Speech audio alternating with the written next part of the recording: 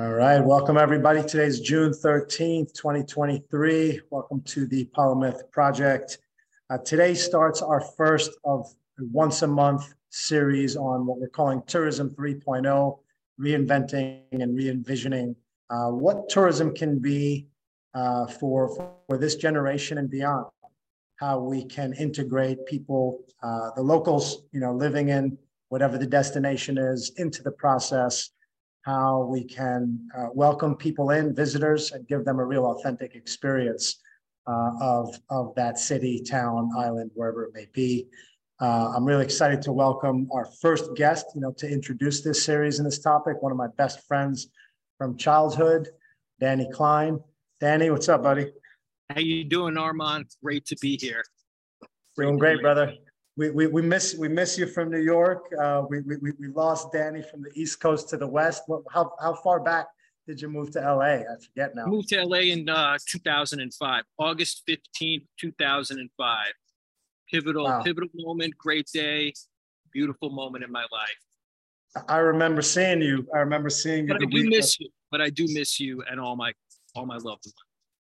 Likewise, man. We miss you too. But when it's time to take a journey, as we know and talk about frequently, one has to go and see what's waiting for them. Yeah, I mean, I'm so excited about where you're at now, and I really want to ask some questions and talk less and let the audience hear from you.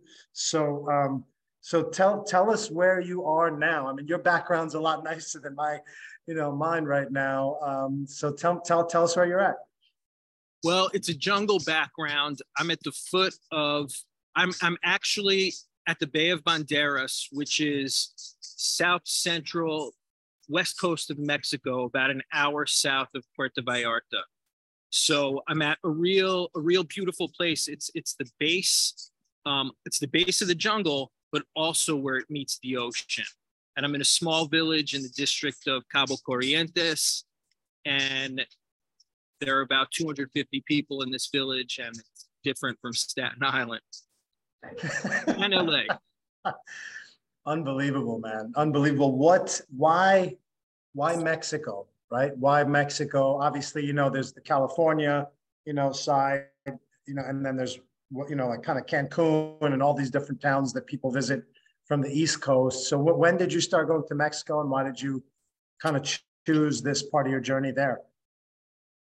I actually started coming down to Mexico in 2010. I was hired to write a woman's life story. Her name is Elena. She became my best friend and one of my closest friends and mentors. She's lived an amazingly empowering life. And so I've been coming down during summers, I've been coming down to see her and to kind of have more of a traditional Puerto Vallarta vacation, whether it was 2 weeks or a month. It ended up becoming longer and longer because I loved it so much. And then finally, we just started to kind of taking trips, and I would take these trips with new friends I met, road trips, canoe trips, you name it, trips into the mountains, the rivers, the beauty of nature here. And I came to this very small village, and there are a handful of them. And I felt the magic of it immediately. I felt as though I was in a dream.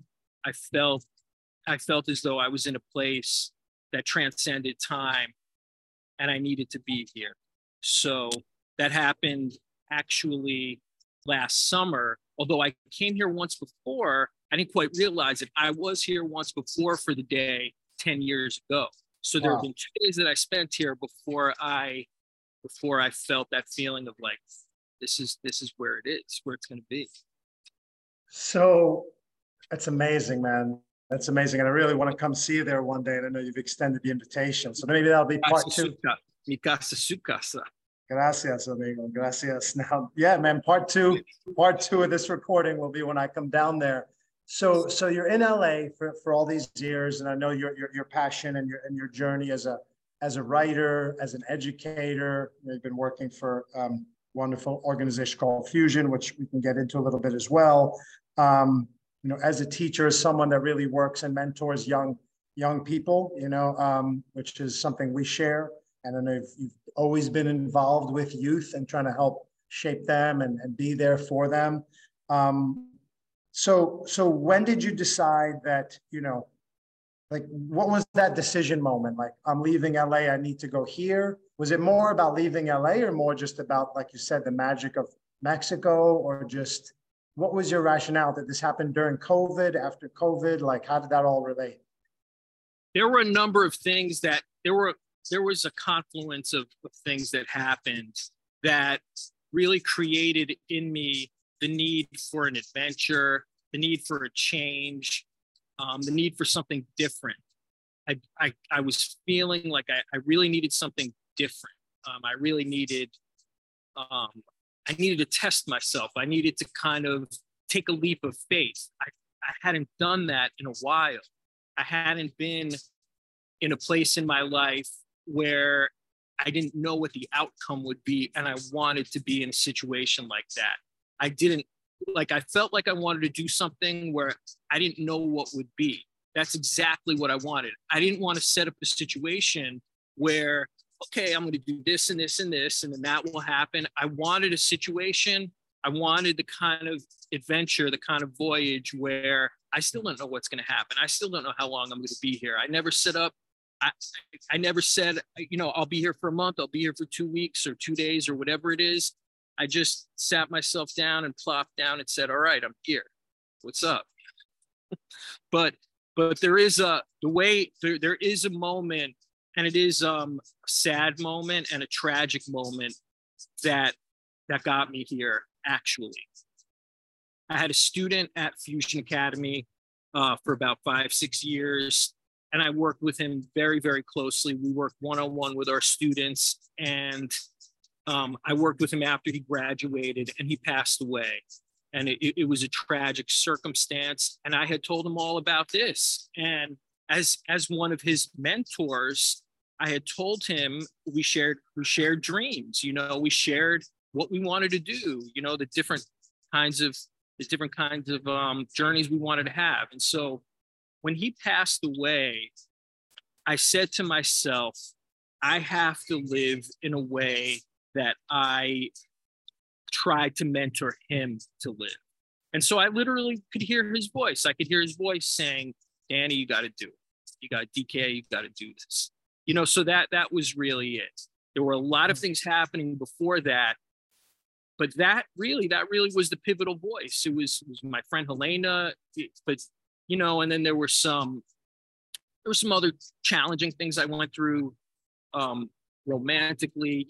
There was love and stuff that happens with that. But then there was this loss, this very grievous loss that got me here.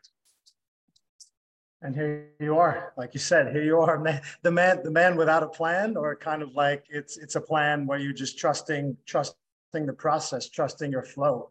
I mean, from a perspective of kids now, because you're an educator and you've spent a lot of time, and you also, some of your screenplays, many of them, relate to, children and kind of, I guess, what we'd call entertainment, but really just fun stories, right? What's the mentality of the kids in the town you're in, which, as you said, 250 people? So how many kids does that make it, roughly? I don't know, 50 to 100 kids in the town?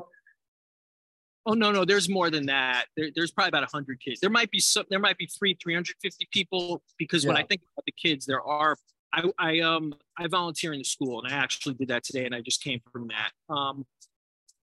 There's a lot of purity with the kids.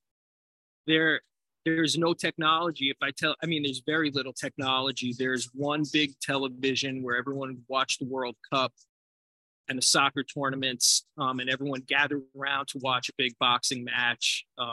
Canelo was fighting, which was cool.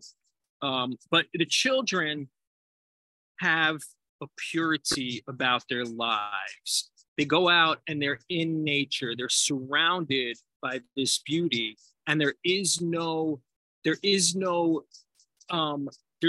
wall. There's no cubicle. There's even the school itself. They don't spend a lot of time in the building. It's really open, and so they don't spend a lot of time in the building. So the kids' exchanges, they really get to know each other. There's not a lot of moving, and so a family has a home here. It's an indigenous town. And so a family will have a home and they'll have it for hundreds of years. And so the kids grow up together, the families grow up together. And it's the kind of thing where one end of the town to the other is about a 15-minute walk or a 20-minute walk if you kind of go slow. And that's considered like far away. That's like, if you lived at, on the other side of the river, you live in a far away, But the point is the kids are together. So, like back in Staten Island, how you guys have that crew, and how I'm very lucky also to have the crew that I grew up with. And many of us are still in touch, but it's not common. Over here, it's a closeness that that one can know only by spending this kind of time of, I know this person when they were born, I knew this person when they were 6, when they were 26, and now 46, and now some of them 96, The point is they don't know each other out of context. I'll say it better. They know each other in a way that's contextualized with every aspect of their life, because most of the people here don't leave too often for extended periods. So your neighbor's your neighbor. They might move to a different spot on the other side of town. But so getting to the the purity of the kids. The kids play in a much different way. The kids play in a way where there are no parents 2 minutes away watching. I've been in New York not too long ago, and I've been around little children, a birthday party, 2-year-olds, and the parents are right there. The parents are 2 feet away. Hey, Johnny, don't do that, and it's that constant hovering, that constant vibe that I'm being watched, even with a cell phone. Let's take a picture now. It's that constant vibe of having to perform and being in kind of like, in the box and on a screen to be presented. You know what I mean? As opposed to over here, the kids are freer. I walked around with the intent of finding kids who have anxiety. I could not find it even looking for it. I've yet to meet a depressed kid from 2 to 15 or 17. I have not come across that. And of course, with what I was doing at Fusion, which was a school for kids who suffered through a lot of those emotional challenges, this has been a breath of fresh air. And I'm asking myself, what's different? What is different about this way of life?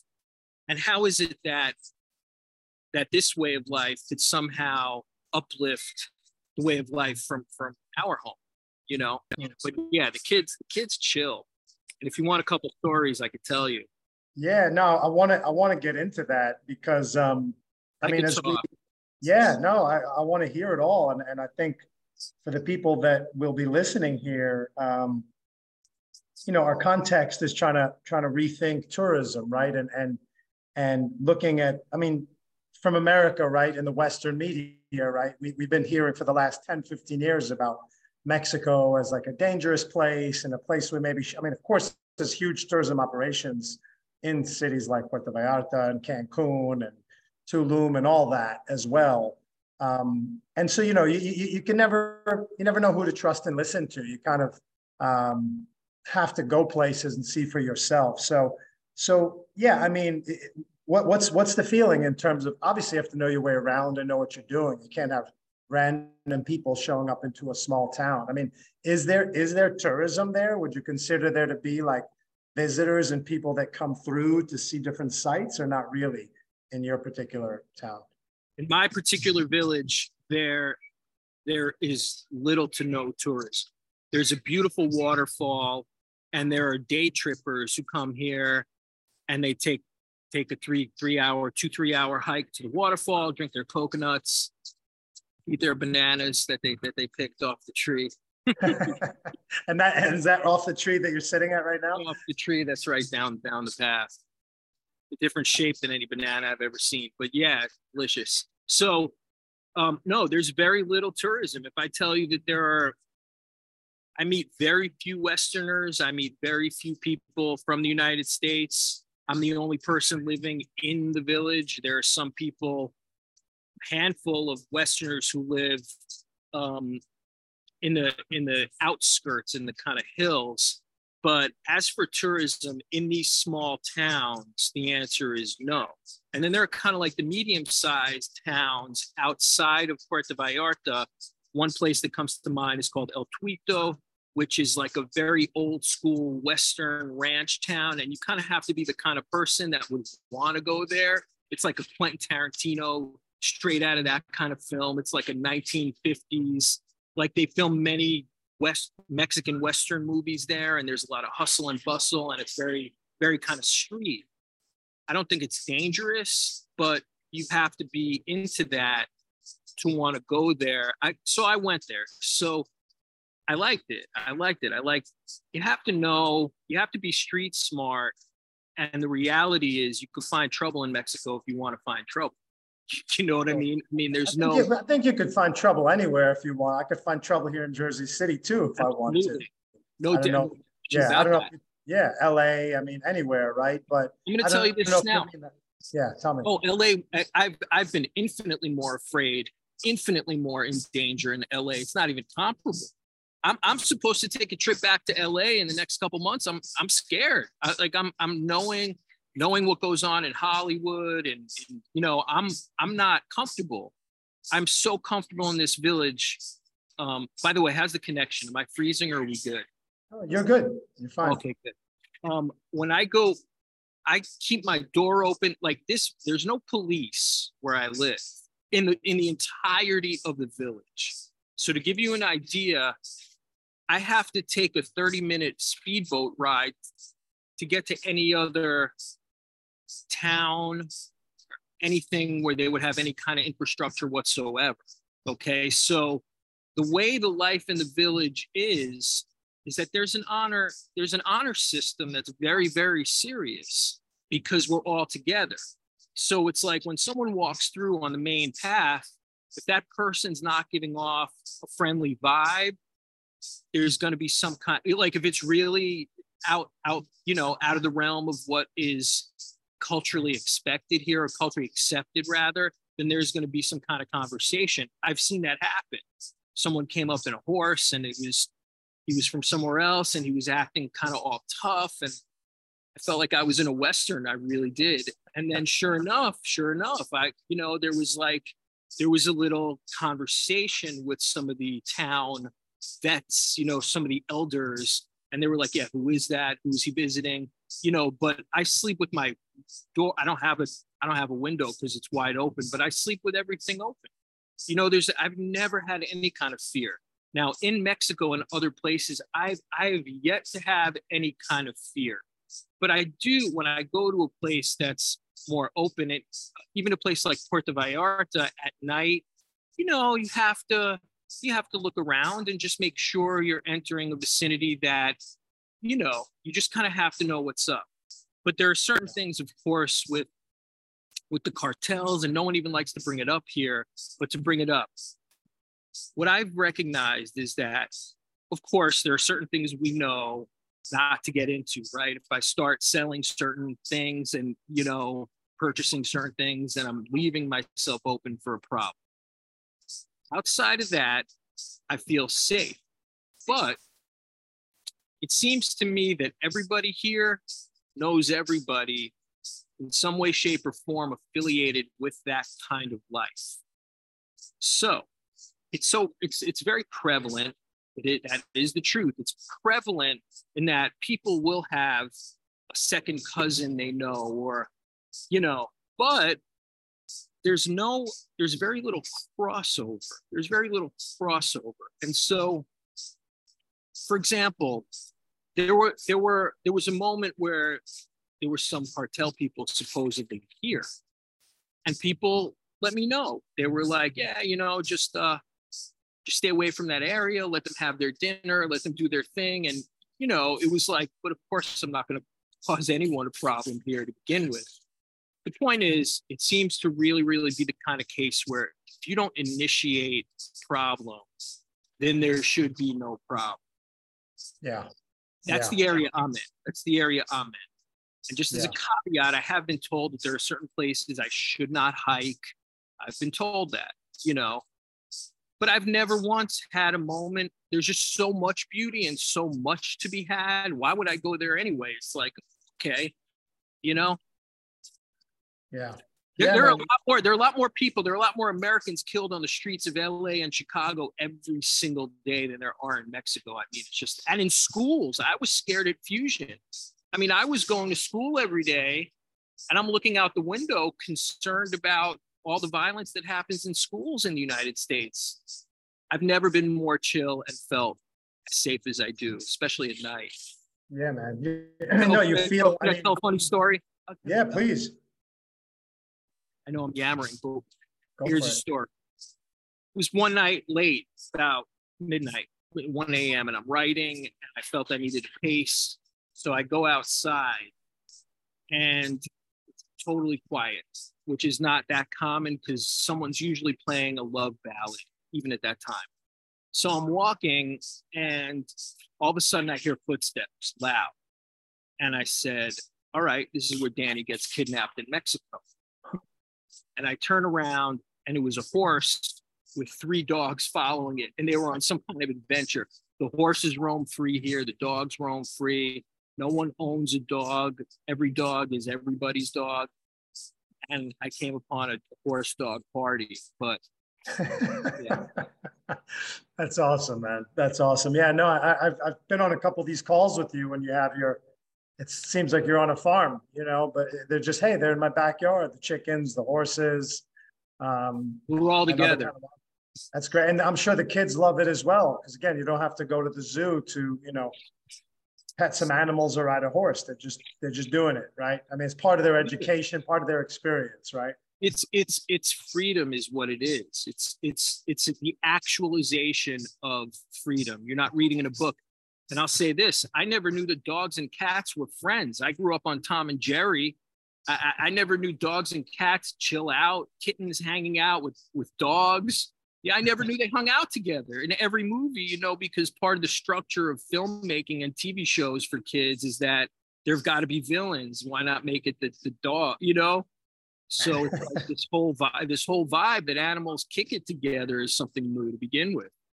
That's super cool, man. That's super cool. And I find it interesting. I mean, I know you said, like, obviously that's a small town. We don't need to focus on each village, but as you described, the small villages, medium size, and then of course a major touristic kind of city, right? In Puerto Vallarta is kind of like the hub where probably most tourists from America and Europe and Canada would probably go there if they were, or Cabo, right? If they're like on the west coast of the U.S.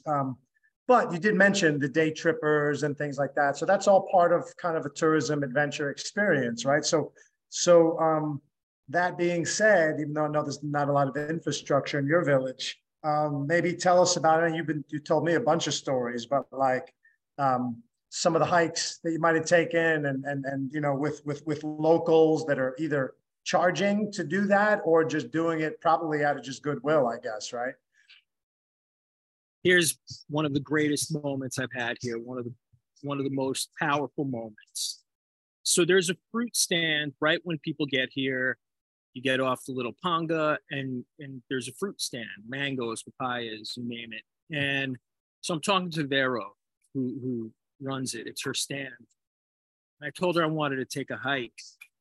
I was like, you know, I feel like hiking, finding a new place. Where could I go?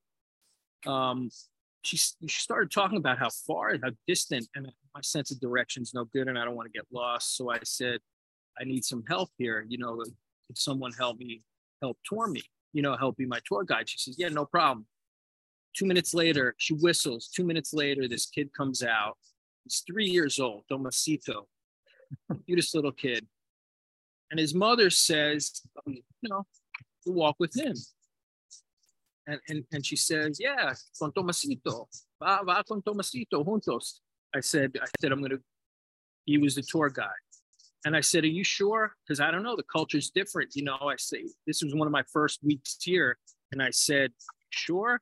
And she said, yeah, his brother will come too. So his 7-year-old brother comes. Now on this tour, I got to tell So, you. so there's a 7-year-old and a 3-year-old. You're mid to late 40s, man, and they don't know you all that well, right? And they and they says, okay, here's my 3-year-old and 7-year-old boys. They're gonna take you. Yeah, and the kids were barefoot, and we're hiking on rocks, gravel, sand, leaves. They're like Indiana Jones. They're climbing. They're like, they're. It was amazing, and they knew everything about the nature of the town, of what we were surrounded by and how it impacted. Like, oh, that's where we pick these fruits. That's where we get the mangoes. That's where they were and they were singing. It was so beautiful. They knew everything, and it was really deep knowledge. And they wanted me to know too, and they were so sweet. They were like, how long was that experience? Like, was it like an hour hike, a 2-hour hike? I mean, it was solidly an hour in each direction. And then when we got there, we had coconuts to drink. It was so great. There was this little area where, we had some coconuts, and it was just amazing. It was so powerful because for these kids to have that freedom and for these kids to be so empowered, and they really wanted me to know. So they would pick up leaves and they would say, Donnie, kid, they would be like, do you know what this is? And my Spanish isn't too good yet, but they would say all these things and tell me all these beautiful things about the world that they're living in. They wanted to share. They were so proud. They were so proud of their land. So proud of it. It was so beautiful. That's amazing, man. That's amazing. And so, and what about health? I mean, I think you got there after COVID, but I mean, what did you hear just being in Mexico? I know you traveled a bunch of other times to Mexico, as you said, to the more main cities in Puerto Vallarta. I mean, what was the impression you got, or the feedback, or your observation of like how people dealt with COVID there? Well, this was an ideal place to deal with anything like that because, just because of the distance you have from people. I mean, if I want, I could stay in my casita and not see anybody if I chose to. Well, I'm in the middle of the village, so that would be hard. But a lot of the people who live here, you don't have to see anybody or interact with anyone if you don't choose to. I think here, there's no doctors here. That's another thing. There is a woman who has a very, very deep understanding of the human body. And she did an analysis on my body, and I could not believe what she was telling me. She was telling me things that traditional doctors never picked up on ever. It's like the way I was standing. She could tell that because the way my fingers were spread, that there was some kind of breathing issue that I was having, or at least that's what she was surmising. But the point being, there's an indigenous woman who comes through and, kind of checks people out, but there's no traditional doctor here. Now, of course, that was cause for concern and can be at certain times, Sure. Because of what we're used to. But here's what I would say. I have every opportunity here to live a very healthy life and a very clean life. I mean, every opportunity. There's sun, there's grounding, hiking. I swim in the ocean every day for at least an hour. And so there's the food, it's Mexican food, so you could overeat if you want, but there's the best tropical fruits and vegetables and organic gardens. So you could really, really take control of your health here in a way that I have found is very difficult in other places. So to answer about health, I would say we're so used to, oh, this doctor said this. Now I'm going to go spend the next 2 months getting 16 different opinions. And it's like, yeah, healthcare could be great in the United States. Absolutely. I've had the benefit of some really great doctors at times in my life when I needed it. But how expensive is it? Like, who could really afford that? Who's affording that stuff, And that's a whole nother conversation. But yeah, I no one here, I say this. People here don't know they're sick. If they are, they're probably not. But if they are, they don't know it. Yeah. So they're living in bliss. Why, you know? Yeah, and you mentioned there's some elders there living into their 80s, 90s. So I know it's a small sample set, but you're seeing, some healthy, active people, beyond 60, 70 still having active lifestyles. There are the people here that I've seen in their 90s, late 90s. I was at birthday parties here for a 93-year-old, 97-year-old. They're as strong as any other 90-something-year-old I've ever seen. They're interacting in a sharp way, mental acuity. They're sharp, and they're so happy. People here have a lot of joy. That's amazing, man. That's amazing. So I want to, like, my last main topic with you, and we could talk forever, and we'll keep going. And like I said, I do want to come out there, bring my son. I think it would be a great education for him, for me. I'm here in this busy city with the hustle and bustle, and it's like, we all know that it's important. Part of travel and tourism is the getaway, right? The island life, the tropical life and weather and just scenery, like what you're in now, that you're living every day. What's your, do you have a plan as far as how long you've been out there now? 8 months, 7 months? October 5th is the day I touch ground. Yeah, so eight months, man. Wow.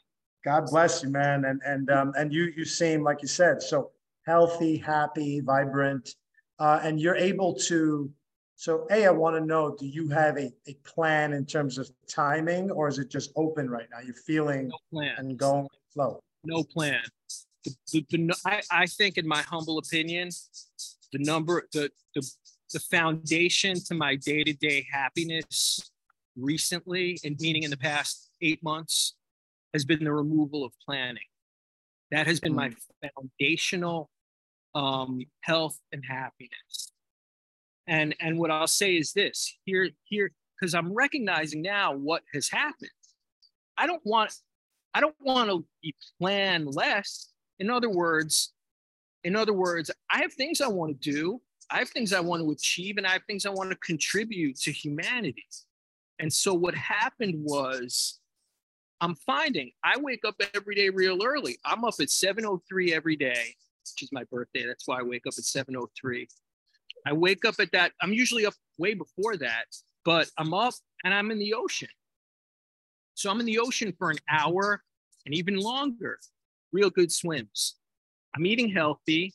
I'm writing every morning. I'm writing every evening.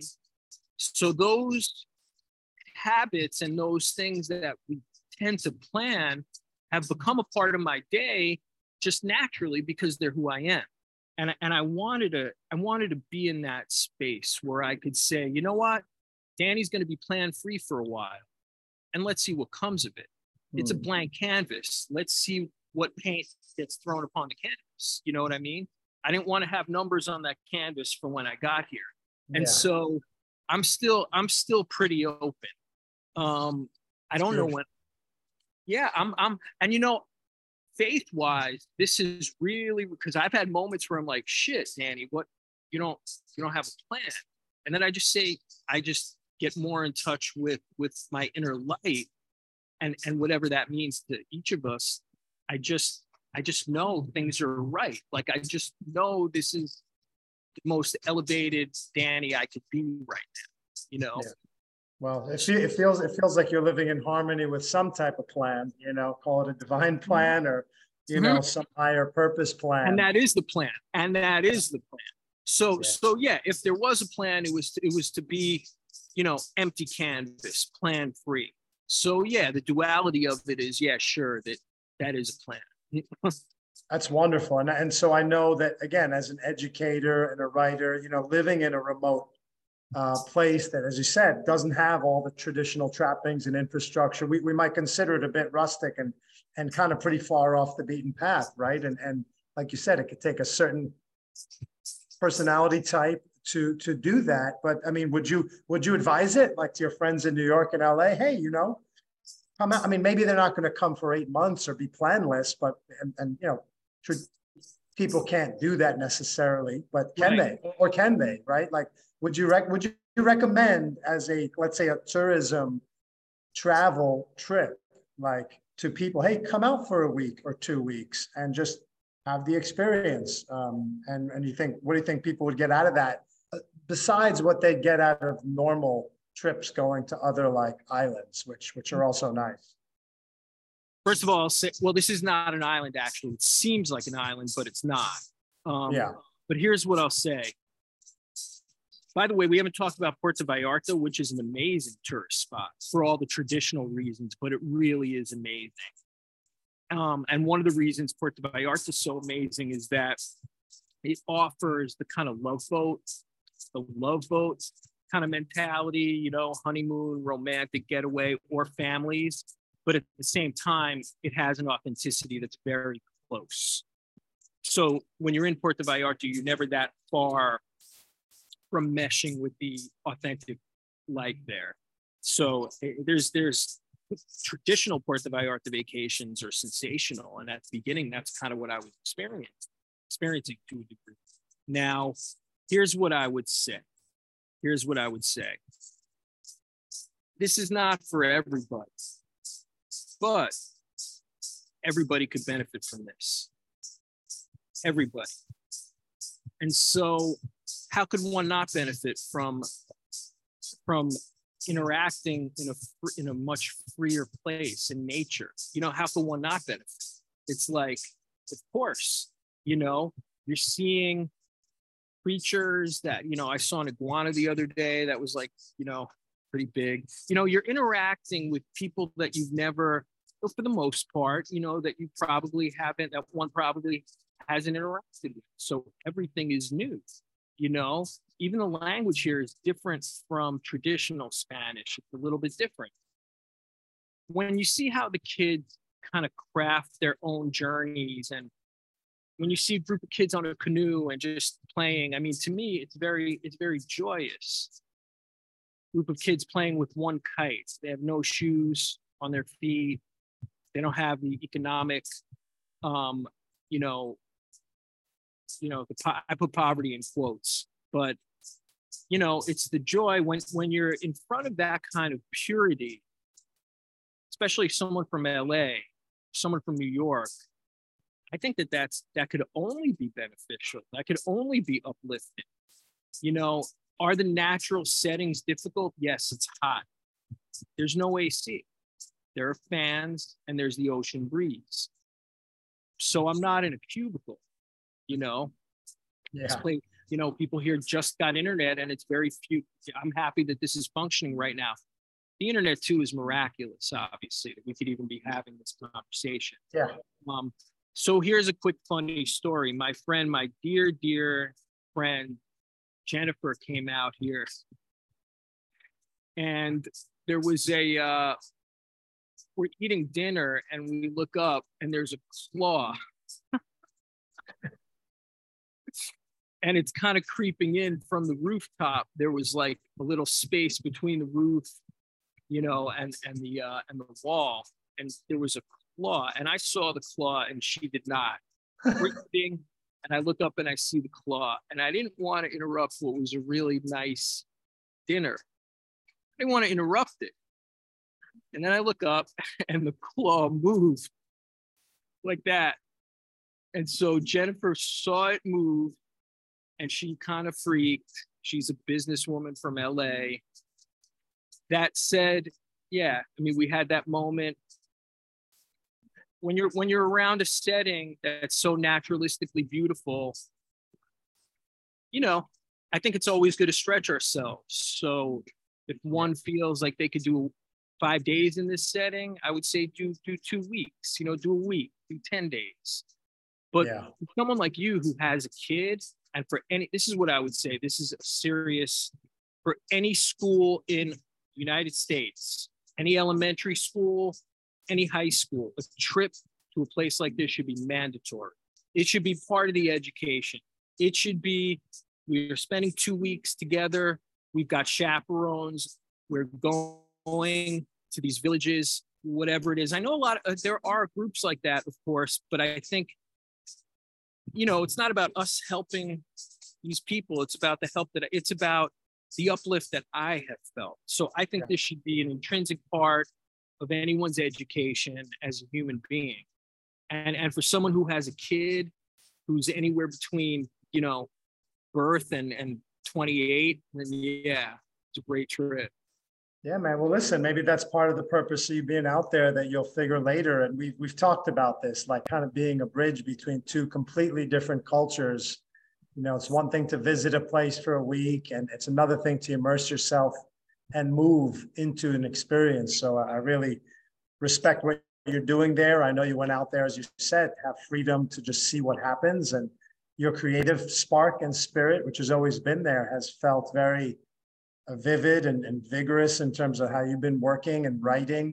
So it's great to see your creative spirit continue to shine, and you're continuing to do teaching, right? Through like remote connections, doing virtual consultations with kids that are your clients. That's wonderful. You're able to work out there. It's you know, there are elements of technology that are miraculous. I wouldn't say I'm an anti-technologist, because I coach students, former students from Fusion. We're talking right now. I talk to many friends and loved ones this way. I would say, though, strongly that the purity of the life around me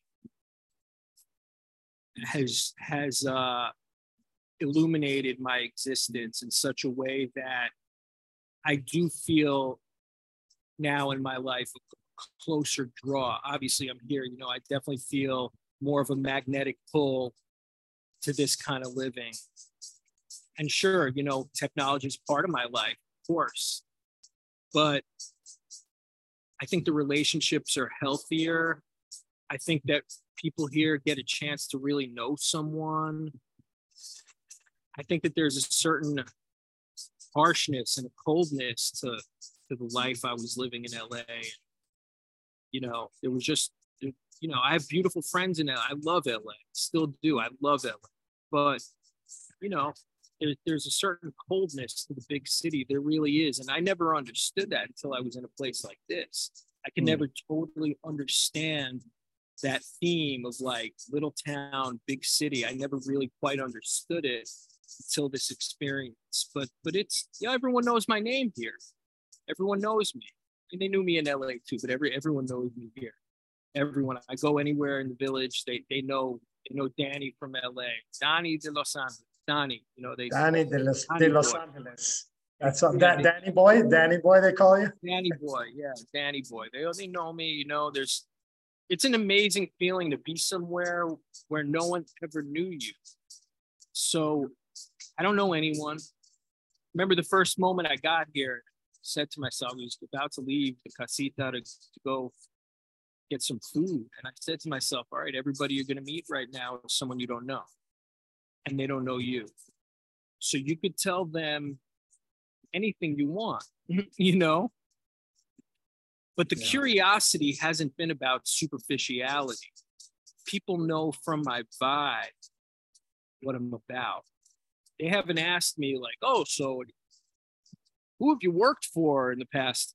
You know, it's a completely different. It's like feel each other's vibes.